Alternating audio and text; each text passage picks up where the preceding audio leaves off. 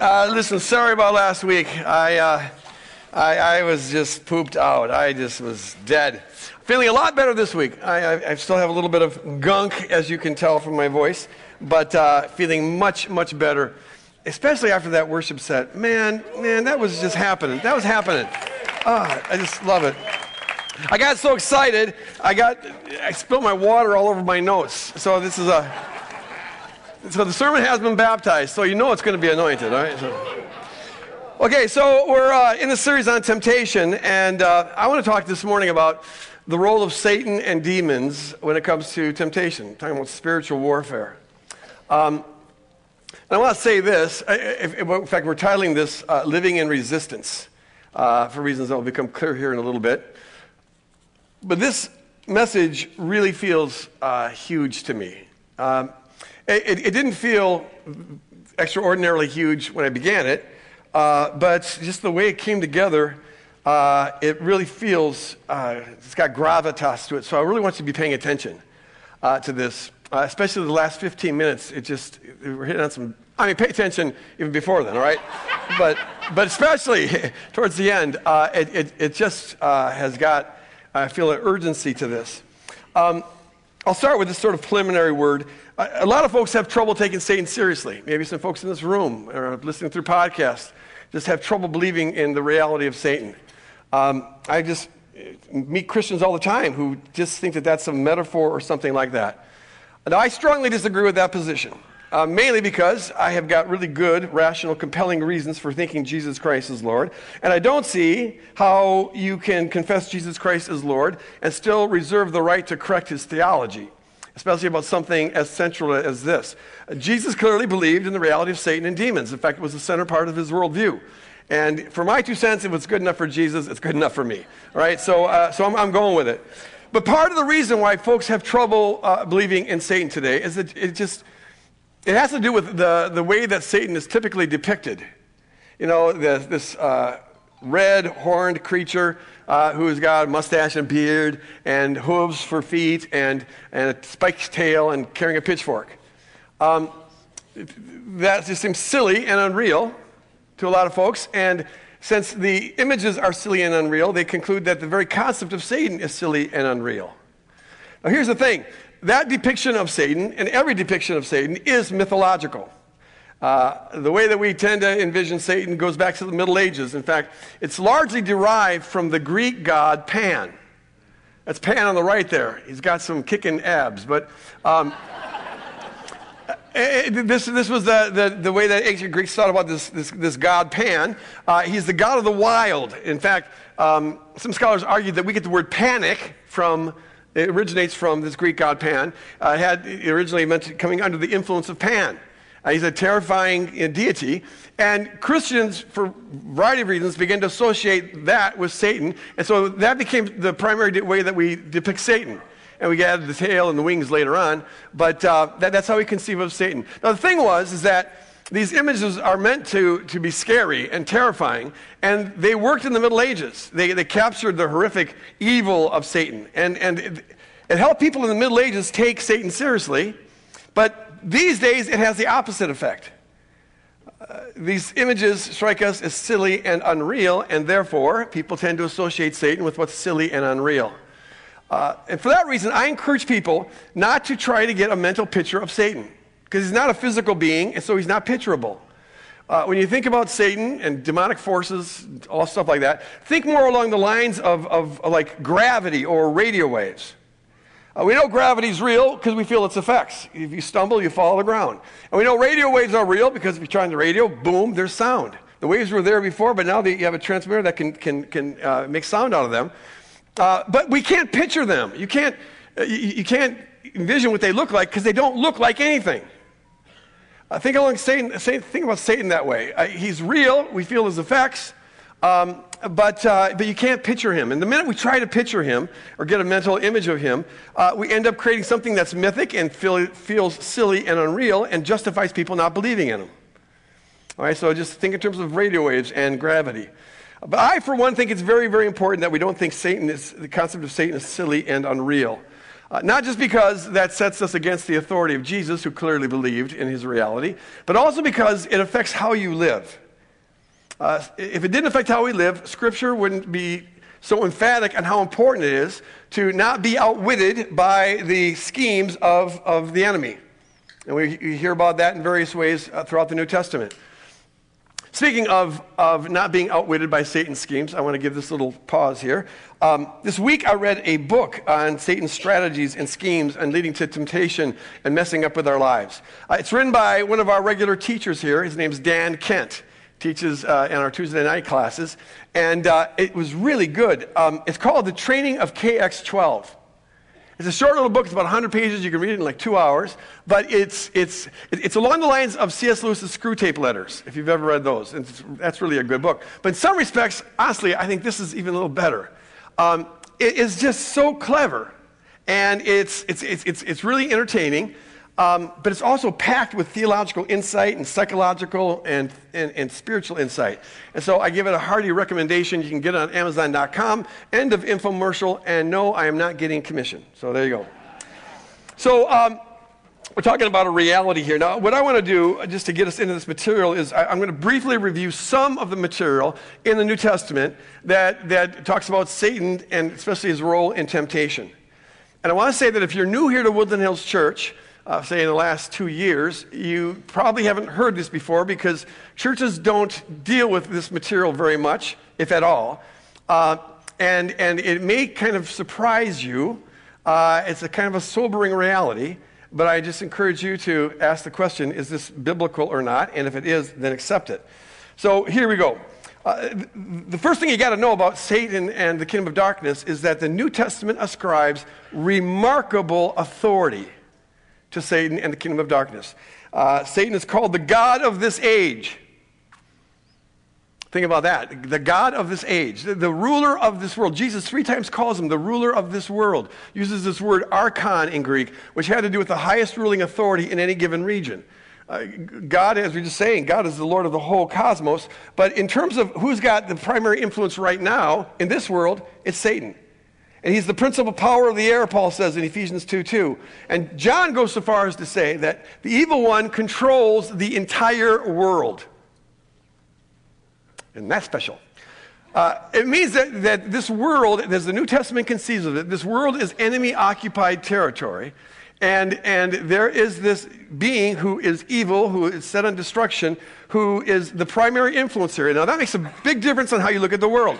When you look at the world, do you think that everything's going as planned, that this is all part of God's will, everything's hunky-dory, or do you see it as enemy-occupied territory, and that there's this pervasive influence toward evil and destruction all around us? It makes a big difference how you view the world. The New Testament refers to Satan as the tempter. That's the main way he brings about destruction. He's tempting us. That's what this series is about. He's the enemy who prowls around like a roaring lion looking for someone to devour. Looking for vulnerabilities and weaknesses. He's continually prowling, doesn't sleep. This cosmic agent is this roaring lion. And as we read during the worship set, Jesus says that while he's come to give life and to give it more abundantly, the thief, Satan, comes to do one thing only, and that is to kill, steal, and destroy. That's all he's about, killing, stealing, and destroying the life that God intends for us. And he's the primary ruler in this world. So we're living in enemy-occupied territory. And there's this continual, pervasive, negative influence that's working throughout the world, trying to kill, steal, and destroy everything that every good thing that God has for us. Then to be more specific, we learn in the New Testament that Satan and demons influence to do these kind of things. Lie. Cheat on your spouse. Gossip. Next time you're thinking about gossiping, just know that that's not just about you. There's an influence that's pulling you this way. You're getting played. And all these things, whenever we give in to these kind of things, we're getting played. There's an influence to lead us to not forgive others and to become bitter, hold grudges against people. And then there's demonic forces that call people to fall into legalism, according to the New Testament. Legalism isn't just a religion for rule-oriented people. It's demonic. It's part of the kingdom of darkness. And then we learn that this kingdom of darkness pulls people into believing false teachings and to become spiritually blind so they can't see the truth. And Jesus says that there's a demonic power that leads us to take oaths. And here's what he's getting at. He says, don't swear on anything else when you're trying to buttress up your authority. He says, don't swear on the temple or on Jerusalem. Or for us today, it'd be more like, don't swear on your mother's grave or on a stack of Bibles. I swear to God, I'm telling the truth. I swear on my mother's grave. He says, don't do that. Live a kind of life where your character is its own witness, so that your yes is a yes and people believe you, and your no is a no and people believe you, so you don't have to be leveraging credibility on other things. And then he says, in verse 37, anything more than a yes or a no comes from the evil one. So the tempter is even involved in what we might think of as sort of trivial things, swearing on your mother's grave. No, he's even involved in that. And I have always found it really ironic that in our courts, you have to swear on the Bible that you're going to tell the whole truth and nothing but the truth, when the Bible itself says don't do that. What's up with that picture? Don't swear on the Bible, and therefore you swear on the Bible that says don't swear on the Bible. Okay, well, that's for the courts to figure out. They never asked my opinion about it. I don't know why. Okay, so we see here that it's a sobering truth, but there is this kingdom of darkness, this influence that's always pulling us, even in small ways, to sin, to live counter to the way God wants us to live. And we usually think that our sinning is just our own doing. And it's true that no one should ever say, the devil made me do it. That is a crock. The devil can't coerce anybody. People always have a choice. But what these passages are showing us is that it's never just our doing. Yes, we have to take responsibility for everything we do, but it's never just about us. There's other things at work. This ever-present kingdom of deception pulling us in false ways. We live in enemy-occupied territory. And what that means, if it means anything, is this. We can't think that resisting the kingdom of darkness is something that we're only going to have to do on occasion. The way the New Testament presents it, it's like the kingdom of darkness, the influence of the kingdom of darkness is like gravity on a physical level. Gravity is always working. It's always there. It's an ever-present reality. As long as you're on the earth, there's gravity. So also, as long as you're in this fallen world, there's always a pull downward. This kingdom of darkness pulls us downward, which means resisting this kingdom is something that we've got to accept we're going to have to do 24/7. It's an ongoing thing. We have to live in resistance, hence the title of this message, Living in Resistance. So how do we do that? Let me start by just reviewing what we covered last week. Last week we saw that as ingenious as Satan is, he's really only got one tool in his toolbox, and that's deception. So at the heart of all temptation is deception. At the heart of all temptation is a pull to mentally envision things that are harmful and destructive as though they were helpful and healthy and good. At the heart of temptation is the pull to mentally envision sin, which is actually ugly and destructive, as though it was a positive thing, as though it was going to help your life, as though this is a reasonable and good thing to do. As we said last week, we're hardwired to want or to act on our greatest want. And it's part of our hardwiring to want whatever we are envisioning mentally as most positive.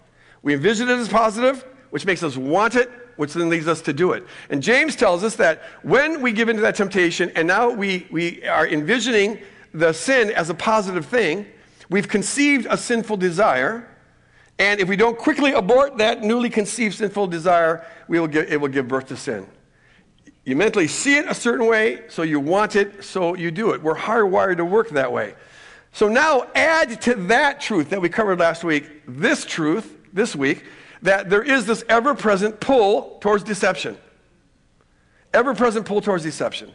And what that means is that the practice of seeing things in true ways, the positive is positive and the negative is negative. And the process of resisting the temptation to see the sin as something positive, that's not something we are going to be doing on occasion. It's something that we've got to be prepared to do all the time because there's this ever-present pull to go otherwise. The truth isn't something we can only think now and then. It's something that's got to saturate our brains. The New Testament teaches this all the time, over and over again. I'll just give three representative passages, but these are powerful passages. The first one we covered last week, 2 Corinthians 10. Paul says that our warfare is not like the world. It's spiritual, and it's got divine power. And it involves us destroying logismos, which we saw last week was our reasoning processes, just our thoughts. We destroy every reasoning process and every hupsoma, which is just a mental image. We think in terms of pictures. We got pictures and stuff in our head. We come against every thought and every image that conflicts with the knowledge of God, what we know about God in Jesus Christ throughout the New Testament. And in doing that, we take every thought captive to Christ. That's the goal. Every thought. Now, this isn't something you can do on occasion, because your brain, you may have noticed, never shuts up. It is a ceaseless yapping machine. Yap, yap, yap. Even when you're sleeping, it's just talk, talk, talk, talk, talk. It never shuts up. If you don't believe me, lock yourself in the bathroom when you go home and try not to think a thought. I guarantee you won't get 5 seconds. At second number 2 or 3, you'll all of a sudden hear something like, hey, you're doing pretty good. Or remember, don't think a thought, don't think a thought. It just won't shut up. It won't shut up. So it's always talking, and if we're supposed to bring every thought captive to Christ, well then we've got to be always attentive to what our brain is yapping about. It's going to yap. The question is your brain, in its ceaseless yapping, is it yapping true stuff that makes you want true stuff, that makes you act in true ways, or is it yapping false stuff, false images, false thought processes that make you want false stuff and that make you do false stuff, sinful stuff? It's our job to monitor that, to take every thought captive to Christ. That's on us, and that means we have to be intentional about doing that. Because if we're not intentional about doing that, there is a power out there that's intentional about us not doing that. And it's continual. It operates like gravity. So that means we've always got to be intentional about what our brain is yapping about. That's where the war is fought. That's where the battle is. The real temptation is not about what's outside of you. It's about what's going on in your brain. We think that chocolate's enticing us, but what's enticing us is the fact that we're living in this narrative that's presenting that chocolate as a positive thing rather than the negative thing that we've decided that we want it to be because we're trying to lose weight or cut down our sugar or whatever. But the battle is, how are we going to represent it? Because the way you represent it will determine whether you want it or not. The key to resisting temptation, folks, is not exerting willpower to not do what you want to do. And you're wanting to do it because you're representing it in positive ways. The key to resisting temptation is to not represent it in positive ways so you don't want it, or at least you have the power to say no to it. That's where the battle is fought. It's not what's outside of us that tempts us. It's what we're doing between our ears that pulls us in one direction or another, and that's where the enemy's influence is. The enemy isn't in that little piece of chocolate saying, come and eat me, come and eat me. No, it's back 2 steps between your ears. And that's a voice that's saying, look how good that is, look how yummy that is, you deserve a break today, go ahead and get it. That's where the battle's fought. And so the kingdom of darkness is always intentional about pulling us one direction or another, even to the point of just saying, I swear on my mother's grave. And so we've got to be intentional about what our yapping, ceaseless brain machine is yapping about. Is it true or is it false? Paul makes a similar point in Ephesians 4. He says, look, whatever is true, whatever is honorable, whatever is just, whatever is pure, whatever is pleasing, whatever is commendable, if there's any excellence or if there's anything worthy of praise, think on those things. Which means, if it's not true and honorable, if it's not just and pure, if it's not pleasing and commendable, if it's not excellent or praiseworthy, don't think on those things. Notice that you're doing that and set it aside and turn your brain to things that are honorable and pleasing and commendable and just and pure and excellent and worthy of praise. Monitor your thoughts. Know that. Because see, if we're doing that, if our brain is filled with what's true and honorable and so on, well then we're going to be wanting what's true and honorable, which means we're going to be doing what's true and honorable. But conversely, if what we're thinking about is false and dishonorable and not pleasing, not commendable, not just and pure, well, that's what we're going to end up wanting, and that's what we're going to end up doing. It all takes place between the ears. I've always said that to be a disciple of Jesus is first and foremost to discipline your brain. Because everything we do with our physical bodies is simply a manifestation of what we're already doing between our ears. So this is the important thing here.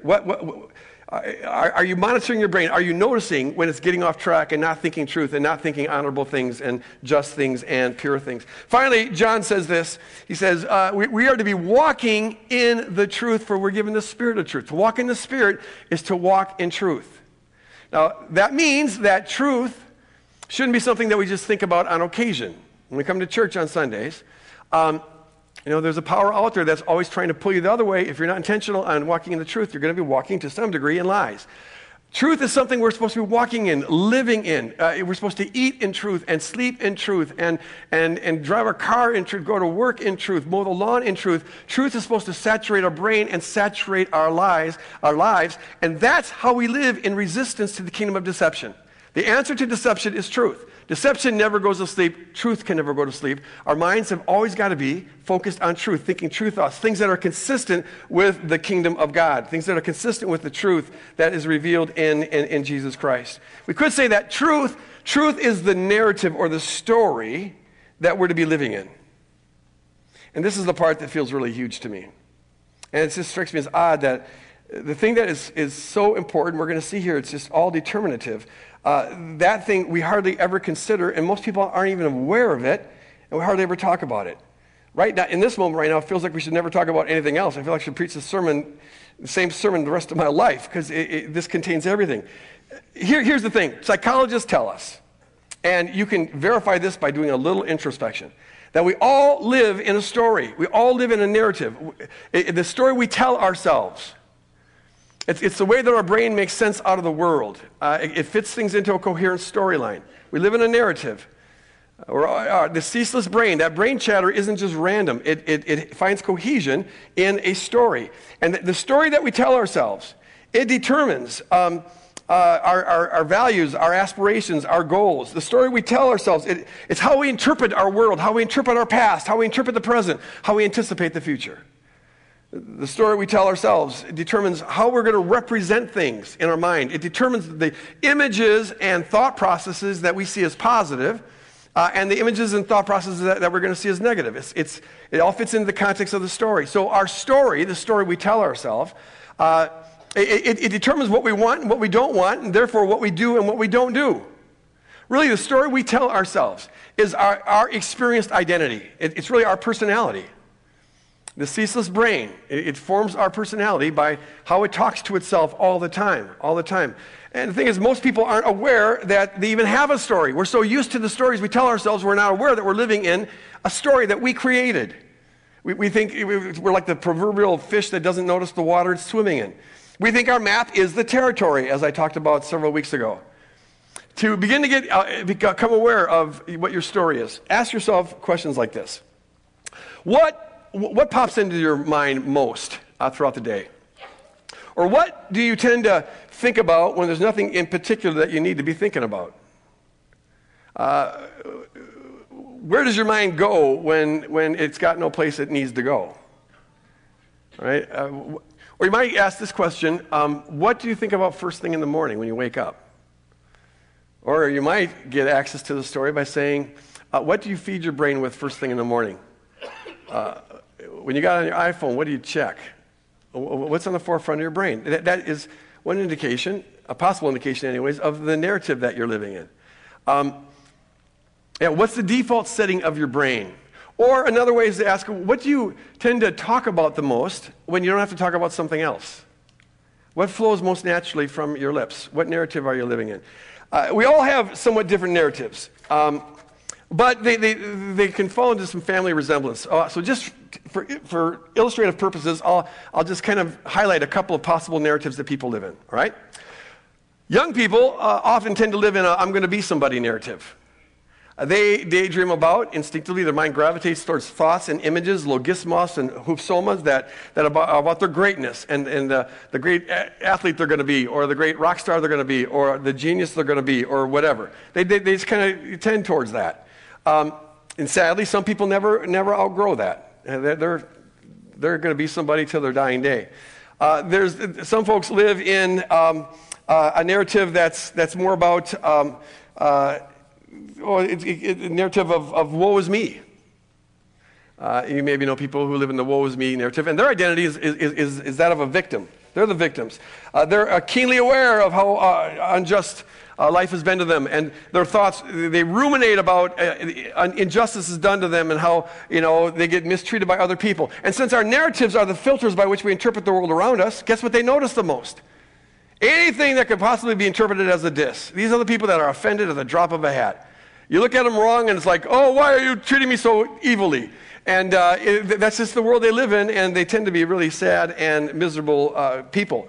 Not really happy campers. Some people live in a Chicken Little narrative, a sky is falling narrative. These are the drama kings and drama queens. And it's like normal life is just too boring, so there's always got to be a catastrophe happening. And if there's not a catastrophe happening, they'll make one. They just want to live in the drama because they'll never admit it, but the truth is that they get off on, they love the buzz of being hysterical. It's true. And if these people get into politics, well, then that narrative turns into a we must win narrative, all right? And their thoughts will be gravitating perhaps towards that they'll naturally think about. Their background buzz of their ceaselessly chattering brain will go on the latest thing that Trump said or Trump did and how it's destroying America and it's going to end the world. Or maybe they're on the other side of the fence and they're thinking about all the nasty stuff the fake news is saying about Trump and all that. But that's just where they live. It's not an occasional thing to think about. If they're not distracted in something else, this is where their brain goes. They live in this Chicken Little, sky is falling kind of thing. Some folks live in this did you hear about narrative? These people are the informers.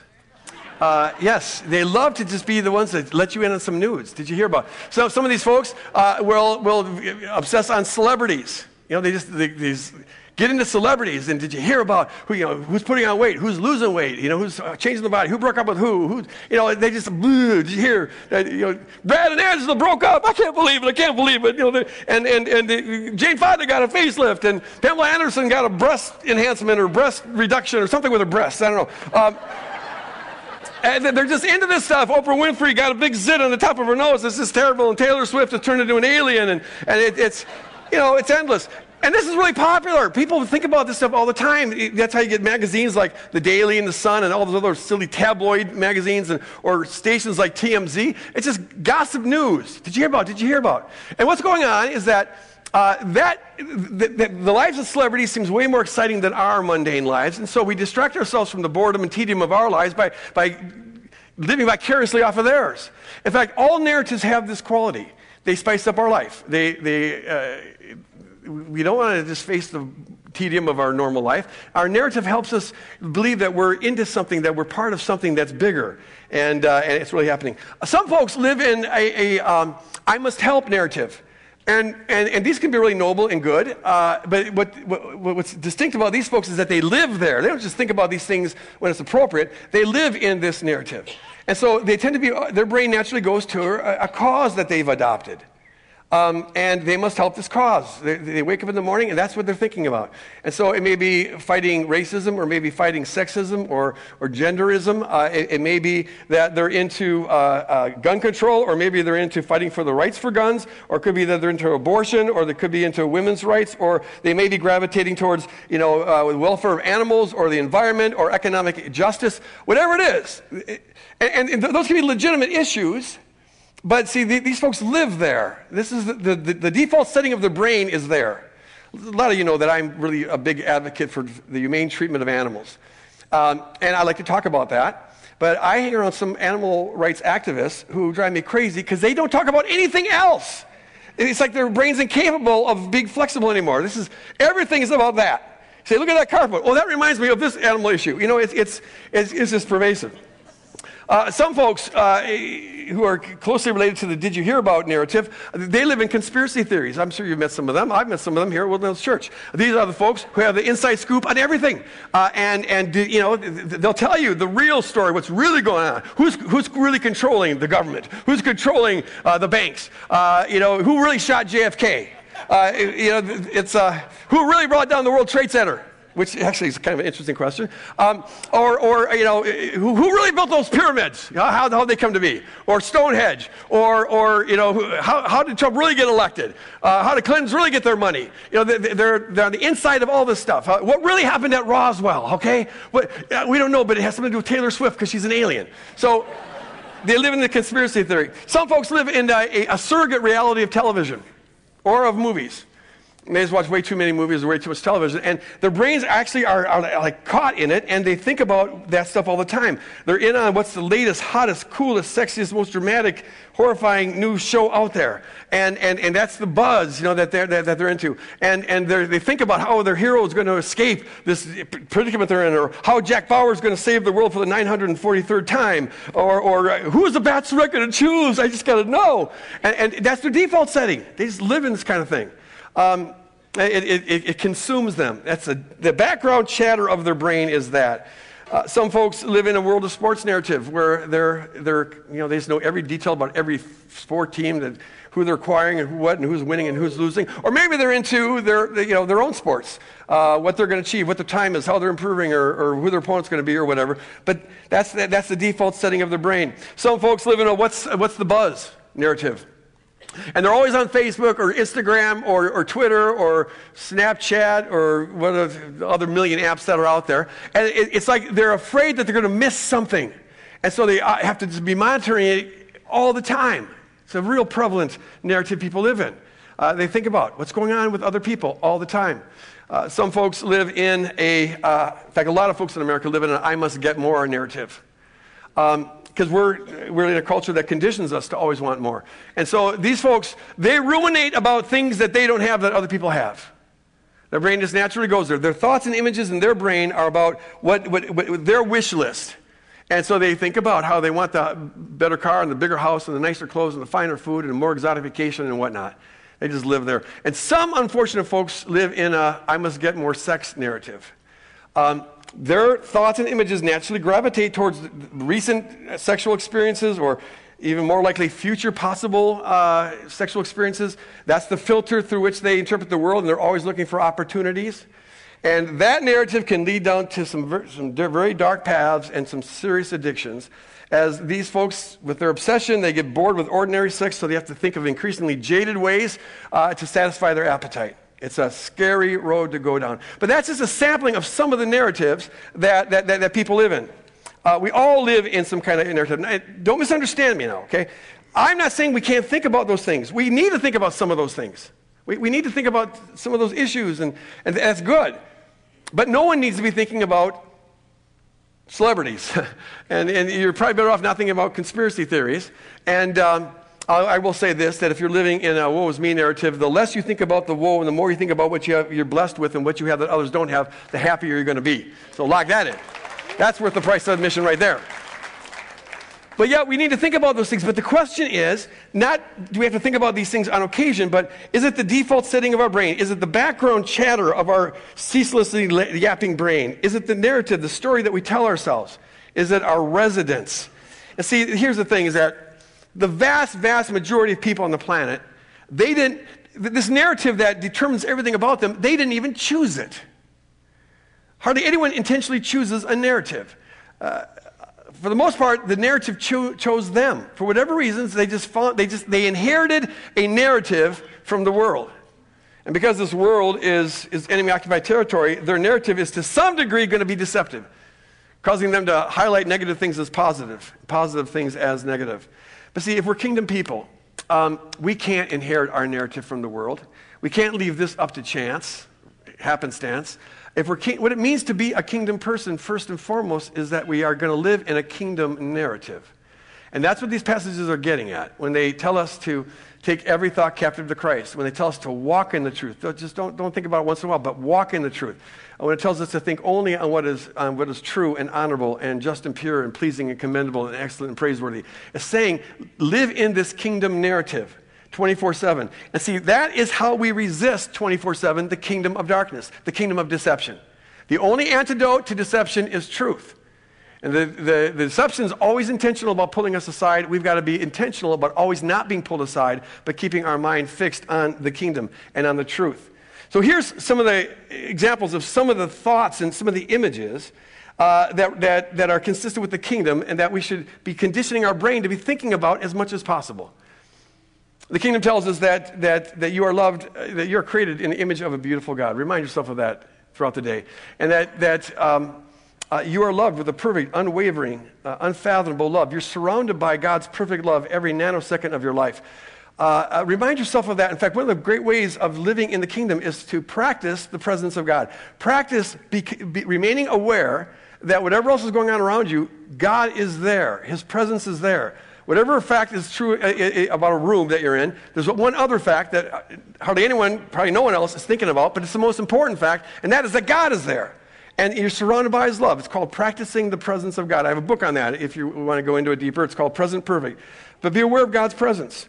The kingdom tells us that this God gave his life for us so that to free you and the entire world from the bondage of Satan and to reconcile you to God. And the kingdom narrative tells us that when you accept it, you are seated with Christ in heavenly places, praise God. And that you are seated far above all principalities and powers and rulers and dominions and authorities. And that you are blessed with every spiritual blessing in Christ Jesus. Download that app into your ceaseless yapping brain and make that your default. Make that your go-to. Make that your gravitational point. It's a glorious truth. And the kingdom truth tells us that we are filled with his Spirit. And his Spirit is a spirit of not of fear, never of fear, but of power, love, and of self-control. And as powerful and influential as the kingdom of darkness is in this world, Scripture tells us that greater is he that is in you, that's the Spirit, greater is he that's in you than he that is in the world, amen? Which means that you are able, as we sang, to be an overcomer. Yeah, to walk in victory 24/7. The power is there. Remind yourself of that. Download that. Yap and yap and yap about that. Become obsessive about that. That's a glorious truth. In fact, it tells us that Satan was in principle defeated on Calvary. And so when we are aligned with Calvary, when we are consistent with Calvary, when that's on our brain and we're living in that and walking in that, he's got no authority on us. He's got no authority whatsoever. We're kingdom property. And so we just resist the enemy and he must flee. And the kingdom tells us that when God died on the cross, that he created an entire new creation. Entire new creation. Old things have passed away. Behold, everything is new. God is not holding anyone's sin against them. Because Scripture says that if one died for all, then all have died. And so we can look at everybody here, as everybody we ever see in the world, as being part of that. God's claimed them. God has got a bear hug around them. They don't know it yet, but we are his ambassadors, and we're commissioned, and we have the honor and the privilege of announcing that good news to people and bringing them in the kingdom. Download that app. Make that part of your narrative. Think about that throughout the day. It's a glorious, wonderful truth. And then we are empowered and called to love others with the love that Jesus Christ had for us when he gave his life for us. And we do that whether they're a friend or whether they're a foe. We're empowered to be an advertisement of God's kingdom by putting on display God's radiant character. The Father who loves like the rain falls and like the sun shines. We're empowered to do that. Remind yourself of that throughout the day. And then we're promised in the kingdom that self-sacrificial love that was revealed on Calvary, that self-sacrificial love is what is going to transform the world, praise God.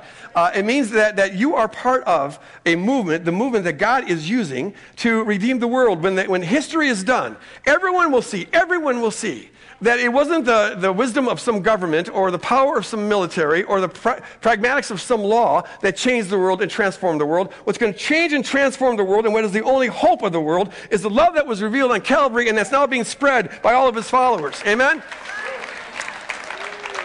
Think about that. Obsess on that. Make that part of the background buzz of your brain. And it means that you are part of a movement that God's using to redeem the world. You're part of a kingdom that's promised to win, to overcome, and a kingdom that will never, never end. And however bad things may be going right now, your future's looking very bright because the Scripture says that eye hasn't seen and the ear hasn't heard and it's never entered into the imagination of a person what God has in store for those who love him, praise God. Amen. And the sufferings of this present age can't be compared to the glory that awaits them. It ends very well. Think about that. Meditate on that. Ruminate on that. I tell you, if that becomes part of your brain structure, part of your default, your gravitational point, part of your background chatter, it can't help but lift your spirit. It can't help but lift your spirit. Our moods are all determined by what's going on between our ears. Get good stuff going on between your ears, and you're going to find that you're in a good mood a whole lot more. But the most important thing, you don't do it to adjust your mood. You do it because it's true. This is the kingdom that we're called to live in. This is the narrative that we need to condition to make part of our brain. Now, what we're up against, well, see, and here's the thing. If we live in that kingdom narrative, then we look at the world through that kingdom narrative, which means that we see things according to the kingdom. And so we will be highlighting as positive everything that's consistent with the kingdom. and therefore wanting what's consistent with the kingdom, and therefore doing what's consistent with the kingdom, and we'll be highlighting as negative everything that's inconsistent with the kingdom, which demotivates us in that direction. We don't want that, so we don't do that. But the battle takes place between the ears, not in the moment of decision, but rather in the thought processes that lead up to that. That's where the battle's fought. The biggest challenge we face on this, folks, when we have to will it continually and intentionally, but the biggest issue is remembering. Because our brains are creatures of habit. And it will be trying to pull us back, especially early on when we're first starting this, pull us back into the old narrative we lived in, which will cause us to forget the kingdom narrative. The task is to remember. Now, here's something that the Lord said to the Israelites in the Old Testament, Deuteronomy 6. It's just a profound word. Hear, O Israel, the Lord is our God, the Lord alone. And you shall love the Lord your God with all your heart, with all your soul, and with all your might. Keep these words that I am commanding you today in your heart.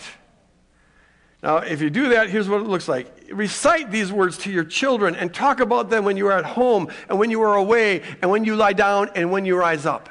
And to remember this, bind them as a sign on your hand and fix them as an emblem on your forehead and write them on the doorposts of your house and on your gates.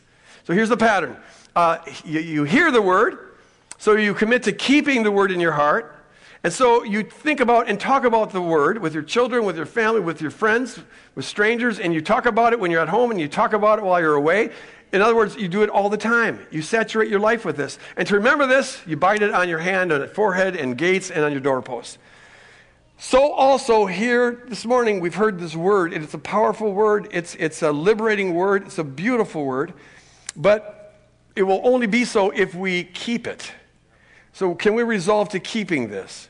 And what that will look like means that we resolve to be thinking about this and talking about it to our children and our spouse and our family and our friends and strangers. And we talk about it when we're at home, and we talk about it while we're away. It's always on our mind, and therefore it's always on our lips, and therefore it's always in our actions. And to remember this, I don't know if I would encourage you to bind it on your hand and put it on your forehead. That might look a little silly. But we've got Post-it notes, and they didn't have Post-it notes, so there's that. But whatever it takes to surround yourself, to reinforce that narrative, because remember, we're behind enemy-occupied lines here. There's enemy-occupied territory, and there's always a pull in the other direction. So whatever it takes to remember to be living in this narrative, to be thinking about this narrative, having thoughts and images that deal with this narrative, whatever it takes, we've got to be willing to do it. Reading the Bible can be, on a regular basis, can be so important because it reinforces that narrative. Or listening to sermons. Just feeding yourself with the word, it can be so important because it reinforces this narrative. I met a guy over in Europe a couple weeks ago who was just saying how the last year he's been downloading our sermons, and he drives for a living, and so he's always listening to these sermons. And he says it's just completely changed him. His wife can't believe how much he's changed. Things he used to not want, he wants, and things he used to want, he doesn't want anymore, and he's just completely different. And the reason is because he's saturating himself with this. It's become his narrative, and therefore it becomes his wants, and therefore it becomes his actions. Whatever it takes. This is why community is so important, kingdom community. We are largely shaped by those we hang out with, and we have to hang out with unbelievers, but the community we need a community that we identify with that reinforces this narrative, a community where we talk about Jesus, you talk about how the glory of salvation and the kingdom and what's going on in your life and how God's moving. And it keeps it real. It keeps it there. It keeps it on your brain, whatever it takes. Putting Post-it notes in strategic places, whatever. Putting reminders on your iPhone.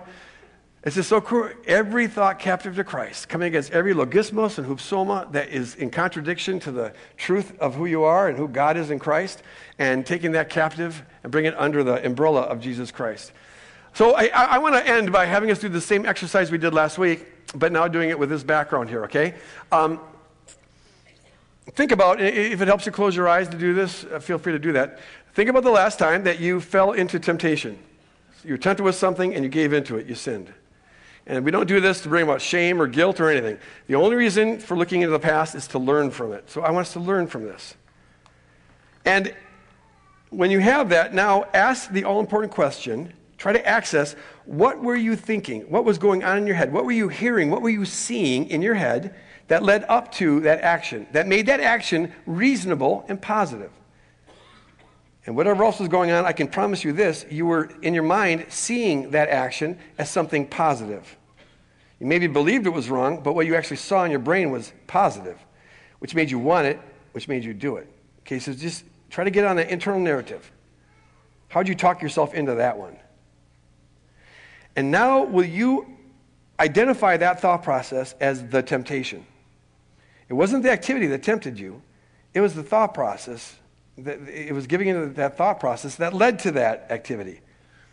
The enemy doesn't operate out there, operates in here. And so identify that as a temptation. And then will you make the commitment that the next time you find yourself starting to think that way, you will immediately turn your thoughts to what is true and honorable and just and pure and pleasing and commendable and excellent and worthy of praise. You'll see that thing as the negative, destructive thing that it actually is. Represent it that way, and it will demotivate you from going that way. And then turn your mind to what is true. And ask the Spirit to help you to notice it early on. That's where the temptation occurs. And then now I want to zoom out and ask a larger question. And that is, the Holy Spirit, help us to get honest with ourselves here. What narrative do you really live in? What's your narrative? I'm sure if you're a kingdom person, the kingdom is part of your narrative. But see, Jesus says, seek first the kingdom. The kingdom isn't supposed to be part of something else. Everything else is supposed to be part of the kingdom. That came out just right. The kingdom is not supposed to be part of something else.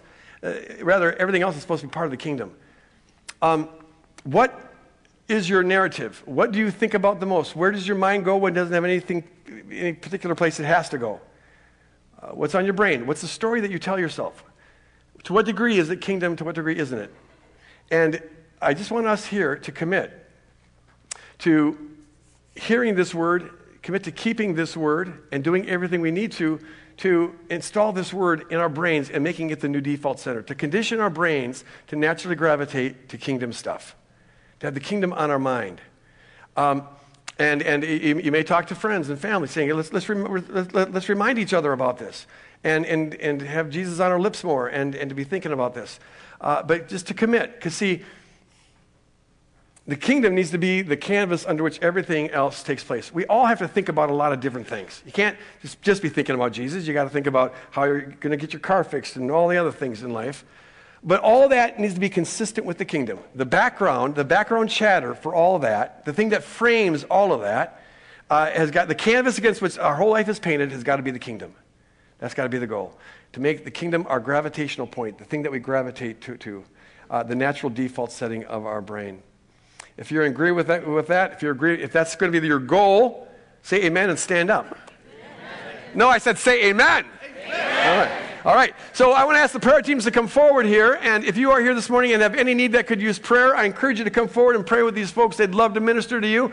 And if you're not a devoted follower of Jesus, which is different than asking if you're a believer. If you're not yet a devoted follower of Jesus, but are interested in that, and I encourage you to be interested in that, come up here and talk to these folks. They would love to explain to you what that is all about. As we leave here, can we do it as people who are committed to discipling our brain, according to truth, according to the kingdom, according to Jesus Christ? If you're in agreement with that, say amen and go out and show hospitality. Amen. Amen. God bless you guys. Go spread the kingdom.